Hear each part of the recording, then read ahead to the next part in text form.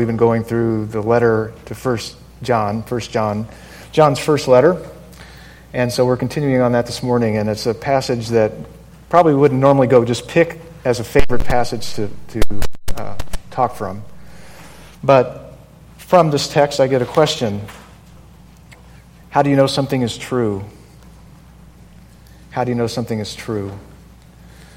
There's two basic ways. You could break it out differently, but I'm going to sum it up in two basic ways that we know something is true.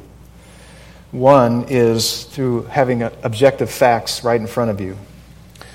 So it's hard evidence of something that's a truth claim, something presently in front of you that you can assess a claim made about it. So I could tell you, for example, that it's 40 degrees and snowing outside, and you could go take a look and see if there's any snow coming down and observe whether that's happening or not. And you could take a thermometer and measure the temperature. And so that's an objective way of measuring a truth claim or determining whether it's false or true. And technological truth claims, medical, scientific truth claims are able to be made with this kind of observational evaluation.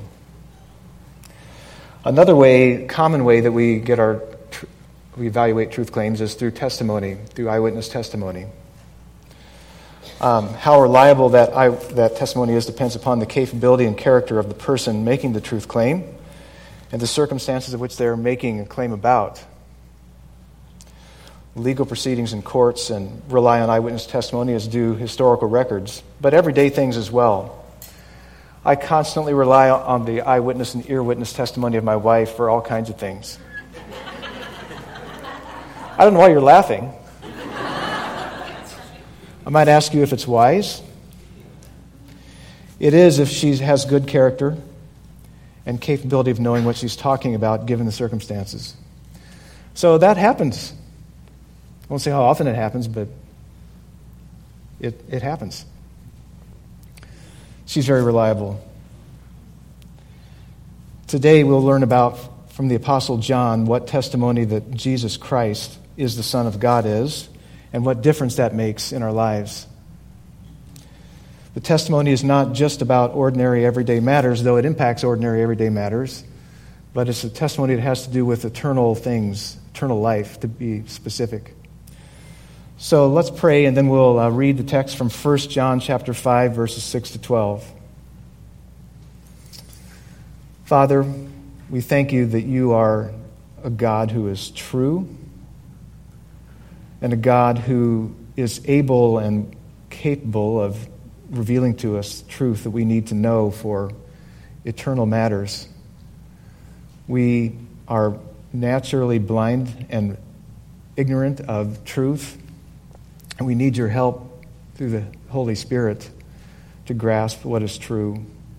So help us with this text, Father, to see what you want us to see and to be transformed by it, and to be grateful for how you grant us eternal life through Christ Jesus. It's in his name we pray. Amen. So 1 John chapter 5, verses 6 to 12.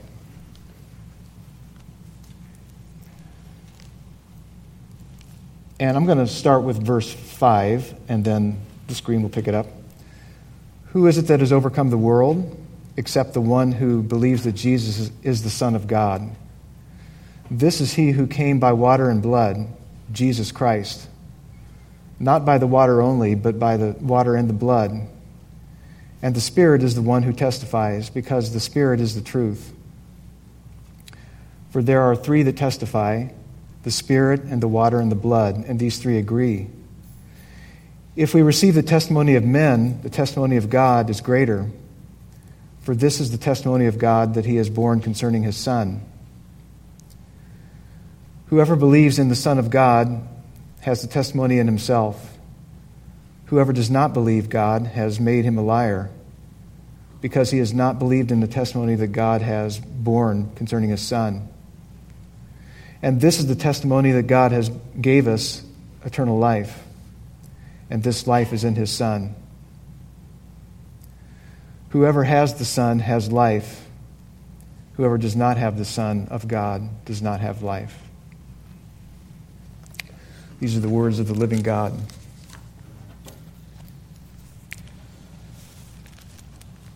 So John had, in the prior paragraph, said that everyone who believes Jesus is the Christ has been born of God.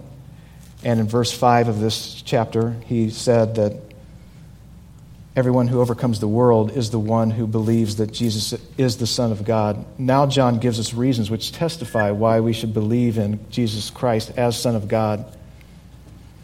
And they're threefold. They're kind of unusual the way he words them, but I think we can make sense of it. The three testimonial tests he gives are one, that Christ came or was revealed by water, and that's his baptism, and by blood, and that's his atoning death, and ongoing testimony of the Holy Spirit that was at work in John's day and is at work in our day as well. So, first part of the testimony is Jesus' baptism. John the Baptist had received from God, if you see someone that you baptize and the Holy Spirit descending upon him, then you'll know that that's my son. And so John, in John's gospel, John the Baptizer, John the Baptist, so we got John the Apostle, John the Baptist, said that I came that Jesus might be revealed to Israel. God had told John, as I said, that the one who you see the Spirit descend upon and remain, he is the Christ. And John said, I have seen and bear witness that this Jesus is the Son of God, as he did see this Holy Spirit descending upon him. And in Matthew and Luke's gospel, we read that there was a voice out of heaven that said, this is my beloved Son, in whom I am well pleased. So it was God affirming at Jesus' baptism that he is his Son as he started his ministry. The second part of the testimony is Jesus' death, or his blood. His death on the cross is the very core of the redeeming work that he came to accomplish.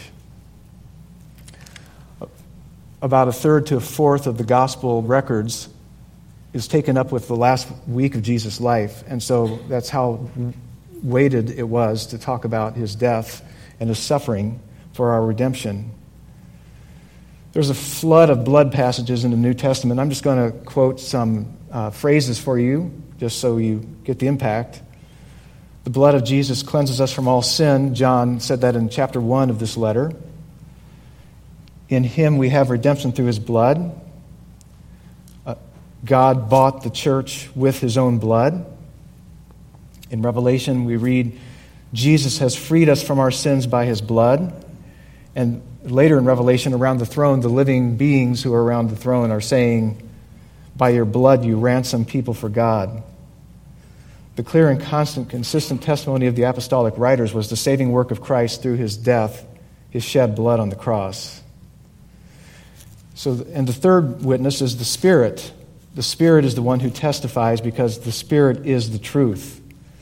So John was writing of the testifying work the Holy Spirit was doing in his day, and as he continues to be that testifier to the truth up to and including our present day. How does the Spirit testify? Well, certainly, especially around apostolic times, he did miracles through the hands of the apostles to affirm their standing in the line of God's revealed truth receivers and truth communicators.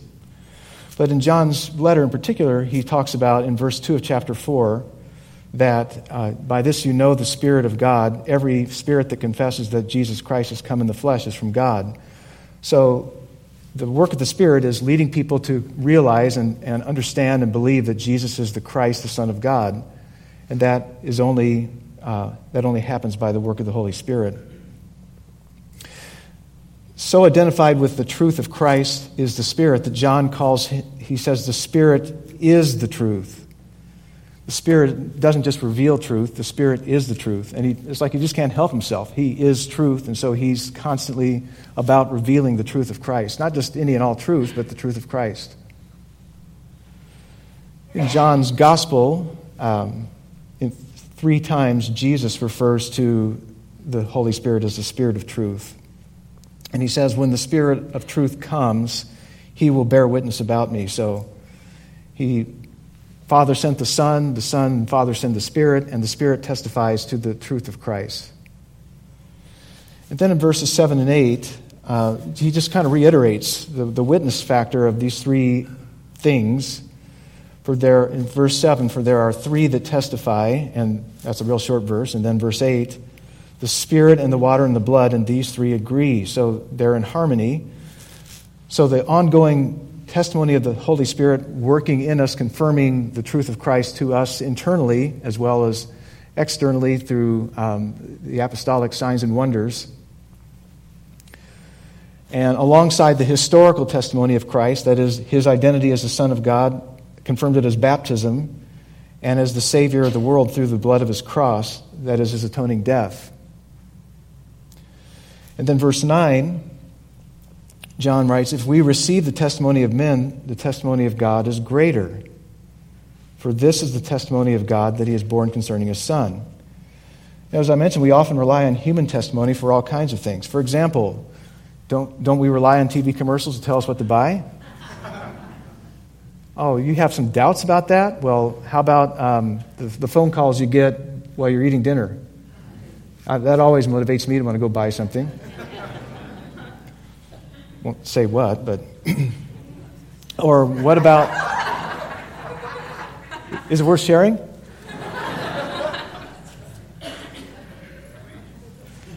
How about door-to-door sales people? I shouldn't say that because some of you probably earn your livelihood that way, but sometimes it gets bothersome. Well, if you don't trust those, how about Wikipedia? Don't you trust any source? Come on. The reality is we have lots of things that we need in place to know whether we trust a witness or not. Trust is an important issue when it comes to relying on testimony. Trusting someone's testimony is based upon relationship for one thing, but more than that, we need to trust the person's capacity to know what they're talking about, as well as their character, their expertise, and experience. Your best friend may know a lot about some things, but if they're not a medical professional, you don't want to rely on them to diagnose your health problems or read your MRI. God is the expert witness about Jesus Christ. No shock, Christ is his Son, and God is well qualified more than any other person to be able to testify to the truth about his Son. He's infinitely capable, as a matter of fact, because they have been together for all eternity, and they share the same nature as God. So at Jesus' baptism, God testified that Jesus was his Son. God testified he accepted Jesus' shed blood, his death, as the redemption price for our sins by raising him from the dead, paid in full, ransomed, good, acceptable in my sight for the redemption of my people. And God continues to testify through the Spirit that Jesus is his Son, the only Savior for the world. How does God, through the Spirit, testify to the truth about Jesus? Well, first, he ensured that we would have an objective record. And so he saw to it that the apostles wrote the truth. In fact, in John 16, the Gospel of John, chapter 16, Jesus is recorded as speaking these words. When the Spirit of truth comes, there he is again, the Spirit of truth, he will guide you into all the truth. That's not a promise for all of us. We haven't been given the Holy Spirit to guide us into all the truth. So I can write down my thoughts and hand them to you, but you can't take that and say, hey, Pastor Gary wrote this, and if he wrote it, I believe it. It's got to be 100% true. You could think that, but this is a promise given to the apostolic writers, that they would be guided into writing what was true about Christ, both from their experience and infallibly guiding their writing of those things. And Jesus said that the Spirit would take what is mine and declare it to you. So the Spirit's job is to take the things of Christ and make them known to the apostles who wrote them in what was paper at that time and has been handed down to us.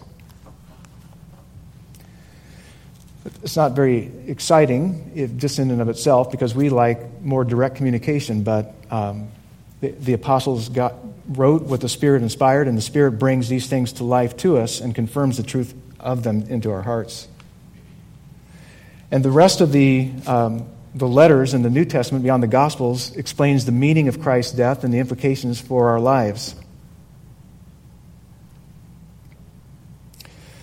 Then in verse 10, John writes, whoever believes in the Son of God has the testimony in himself. So what did God do to ensure we got the testimony? He ensured we got it in writing.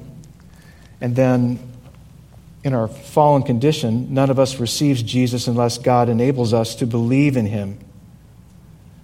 We are by nature resistant to the truth of Jesus Christ. So therefore, Jesus said, recorded in John's Gospel, chapter 6, "No one can come to me unless the Father who sent me draws him." No one can come to me unless the Father who sent me draws him. So the reality is, if you are in Christ today, you're there not because you got so smart and figured it out on your own, or even through human influence, although God uses human influence. But working through human influence is the Spirit of God that Jesus said, "You cannot come to me unless the Father who sent me draws you." And then he says a little bit later, "Everyone who has heard and learned from the Father comes to me." So this is how we get this internal witness, this internal confirmation of internal homing device to recognize the truth of Christ. The Spirit illuminating and bringing to life the Scripture to our hearts and showing us our need of Christ and the glory and beauty and excellence of Christ, showing us how he meets those needs, showing us his goodness and his truth. So the Holy Spirit is relentless about revealing Christ to us. In this way, if you believe in Jesus as the Son of God, you have God's testimony about him in yourself through the Spirit. And since God is the most reliable, trustworthy being in the universe, believing Jesus as God's Son is the greatest and truest truth you can believe. And not just acknowledging it mentally, but trusting and treasuring in that truth of Christ being the Son of God. On the other hand, in the rest of verse 10, John writes, "Whoever does not believe God has made him a liar, because he's not believed in the testimony that God has borne concerning his Son." If you don't believe Jesus is the Son of God, in spite of God's testimony at his baptism, in spite of the testimony of his shed blood and the resurrection, and of the Spirit who is the truth, you are making God out to be a liar, which is not good. If you say, "I'm not calling God a liar, I believe in God, and I believe Jesus taught some good principles, I just don't believe he was the unique Son of God," then, as John writes, you don't believe God and are making God to be a liar because you haven't believed in the testimony which God has testified about his Son.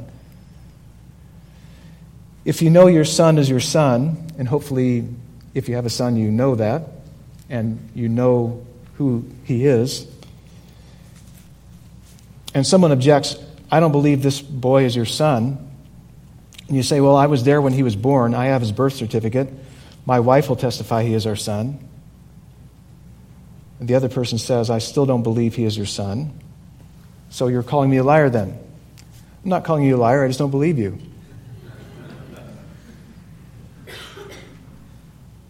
"If you don't believe my testimony that this is my son, you've made me out to be a liar." And so that's how it is with God. On the other hand, some may object that what John is calling God's testimony is still from men, because, you hear this all the time, what we know about Jesus is in the gospel records, which were written by men. The gospel records is the testimony of the apostles about the life and ministry of Christ. And the events that they describe in their writings, they say these really took place. They staked their reputation on them. They suffered to continue to preach the truth of Christ's life, death, and resurrection. They confirmed that they were really apostles by performing miraculous works. Lying would have ruined their whole case, because they could have easily had holes poked through their story. So it's really crazy to think that they sacrificed their comfort, spent their whole lives preaching the life, death, and resurrection of Christ, and been making the story up the whole time. In fact, in John chapter 1, if you have your Bible, you can just turn back to it, the very first 2 or 3 verses. John started his letter affirming that what he was writing was based upon his and other apostles' eyewitness, ear witness, and hand witness testimony. he says, that which was from the beginning, which we have heard, which we have seen with our eyes, which we looked upon and have touched with our hands, concerning the word of life. The life was made manifest, and we have seen it and testified to it, and proclaimed to you the eternal life. So he's talking about the life who was Jesus Christ, in whom was eternal life, because he is himself eternal life, was manifest, revealed to us. And we saw, we listened, we heard him, we touched him. This very life which was with the Father was made manifest to us. That which we have seen and heard, we proclaim to you. So seen, hear, talk, we heard, all senses. And we're testifying to you, this is true. We're not making this up. They had real-time experience of Jesus Christ. Over 3 years, plus 40 days after his resurrection, they were absolutely convinced that this man was the Son of God, who was himself eternal life. Modern critics often paint the gospel writers as gullible, given to believing things that weren't true, or because they wanted so much to believe their hero Jesus was the Messiah, they put words in his mouth that he never said, and made up miraculous signs he never did, and invented his resurrection when it never happened. John's fellow apostle Peter addressed this criticism in 2 Peter chapter 1, where he writes this, "We did not follow cleverly devised myths." This is 2 Peter 1:16. "We did not follow cleverly devised myths when we made known to you the power and coming of our Lord Jesus Christ, but we were eyewitnesses." So if you're determined to not believe them, you can say they were crazy and they made it up, but they kept saying, these things really happened. We received the testimony from God. We were with him for 3.5 years. We saw these things. We're staking our lives on the truth of who Christ is and what he did. But you say, well, okay, but weren't they still fallible? I mean, they were just men, and so they were still fallible. So how do we know we have the truth for sure? Because they could have experienced some of these things, but they might have misrecorded some things. And again, yes, true in themselves, the New Testament writers were fallible dudes. But that's why Jesus promised, as he spoke in John 16, when the Spirit of truth comes, he will guide you into all the truth. So Jesus sent the Holy Spirit to ensure that what the exact truth of what we needed to hear about Jesus, we got in the Scripture. And he said, when the Spirit of truth comes, he will bear witness about me, and you will also bear witness about me. He will bear witness about me, and you will bear witness about me. So this is God's witness. It's through the apostolic witness. The apostles' witness and the Holy Spirit witness was one. And then in verse 11 and 12, John gives us the bottom line point of why he's telling us this. This is the testimony in verse 11 that God gave us eternal life, and this life is in the Son. Here is God's testimony. God gave us eternal life. And God hasn't testified about his Son only so that we would believe the facts about who he is and what he has done. God gave us eternal life, and this life is in his Son. He didn't send him to set up a new religion. He didn't send him to give us our best life now. He didn't send him merely to give us a good example, though he is a good example. God sent his Son to give us what we didn't have and couldn't have on our own, eternal life. He was eternal life in the flesh. And then verse 12, whoever has the Son has life. Whoever does not have the Son of God does not have life. This is the bottom line testimony of God about his Son.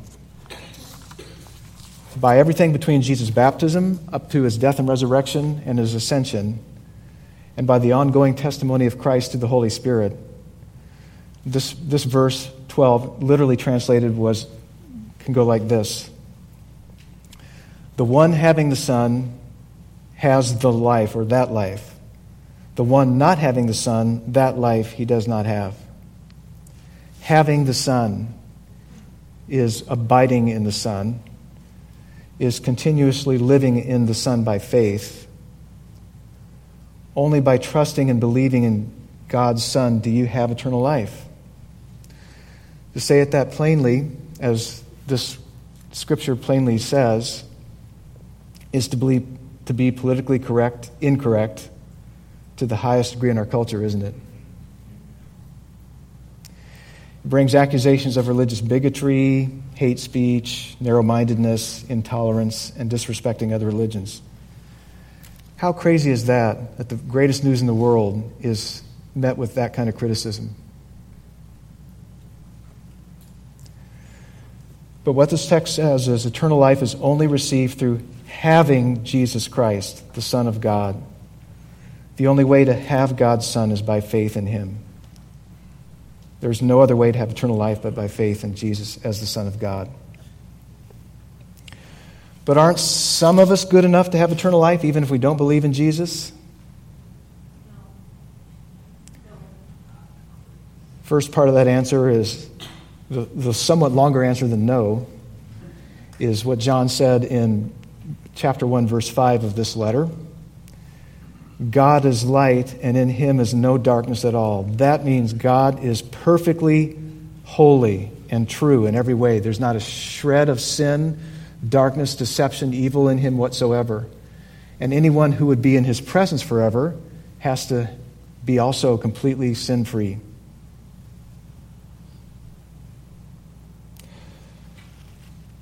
No one is ever qualified for that, for being sin-free in their very nature or in thought, word, and deed. Not you, not even your grandmother. Sorry, she's probably up there. Not your good neighbor, not the good religious person of any religious background, whether Christian, any other. There's no person on earth who could ever claim to be completely sin-free in nature and completely sin-free in thought, word, and deed. We haven't made it so far this morning without that, have we? Except there was one, Jesus Christ. He's the only one who ever completely obeyed God in every way and had no shred of sin. Only through His sin-defeating life can we be sin-free. It's astounding that the one who knew no sin, had never had the experience of any sin ever at all, became sin for us, as it says in 2 Corinthians chapter 5, that we might become the righteousness of God in Him. And the other answer to that is, can someone be possibly good enough, is not only are we not good enough, but none of us are alive enough. We don't have spiritual life. We're by nature spiritually dead. And so God's testimony is eternal life is in Jesus Christ alone, and we receive Him and eternal life by faith alone. So this means a few things that I'll list, and then I'll pray, and we'll conclude with some worship songs and then another ministry testimony.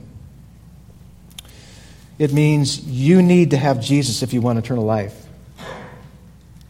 You need to have Jesus if you want eternal life. And having Jesus means trusting in Him as Son of God, as the Savior through His death and resurrection. And it's that simple. And you don't have to leave here today without putting your trust in Christ. There's no ritual you have to go through. You display it by baptism, but it's faith, putting your trusting in and treasuring and valuing what He did for you to save you. And it means if you're already in that condition and you have Christ as your life, that you need to be talking with other people about that need. You need to be telling other people about Jesus Christ. Christianity is not about tips to how to live a better life, though you can learn how to live a better life, but it's about having eternal life. That's the big picture. And that eternal life does leak out, hopefully, through living a better life. It means we live in gratitude for the free, gracious gift of God's Son for us, as we sang and as Emily prayed. We need also to send, support, and pray for gospel workers among gospelless peoples, whether in our neighborhoods or among the nations. So Jesus is the best news ever. He is eternal life. And eternal life is found only in Him, but it's abundantly available through Him. That's fantastic news. Let's pray.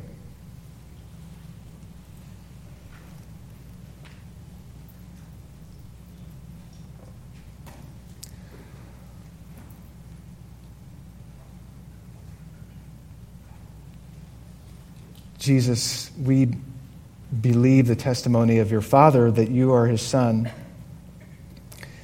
Even before you were resurrected and returned and restored to your glory, when you were like us in human frailty, it was the Son of God packaged in frail human flesh, and that's one of the greatest mysteries, if not the greatest mystery in the universe, is how and why you would do that. We know what the Scripture says why you did that, because you are love and it just pleased you to save. And the testimony of His shed blood throughout the centuries leading up to His doing that, Father, the rituals, the sacrifices, the priesthood, all of that in the older covenant pointing to there needed to be a permanent sacrifice. And apart from the shedding of blood, there could be no forgiveness, cleansing from sin. And so, Jesus, we thank you that though you didn't ever have a shrapnel, any sin of your own ever in thought, word, or deed, you took our punishment. You took the judgment due to us so that we wouldn't have to suffer condemnation ever if we put our trust in you. And Father, we recognize that unless through the Holy Spirit you overcame our resistance to seeing that our only hope is in Christ and not looking to ourselves or anything we could do or any other religious system or moral system or just being a good person or any of those things, Father, which are at best fallible efforts and at worst pride, saying we can do it ourselves when you've clearly testified we can't. That's why you sent your Son into the world. We're so grateful, Father, that you sent us Jesus, who is the way, the truth, and the life. And it is only through Him we come to you. We in our fallenness, like there to be all kinds of ways that we can invent or traditions and so on we can follow. But you said, no, it's simply coming to my Son and confessing your need of Him.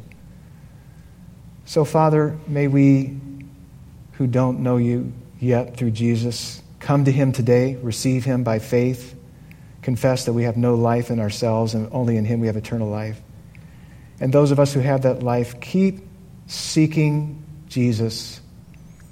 Keep recognizing that in Him alone is our life. He is our best life now and forever.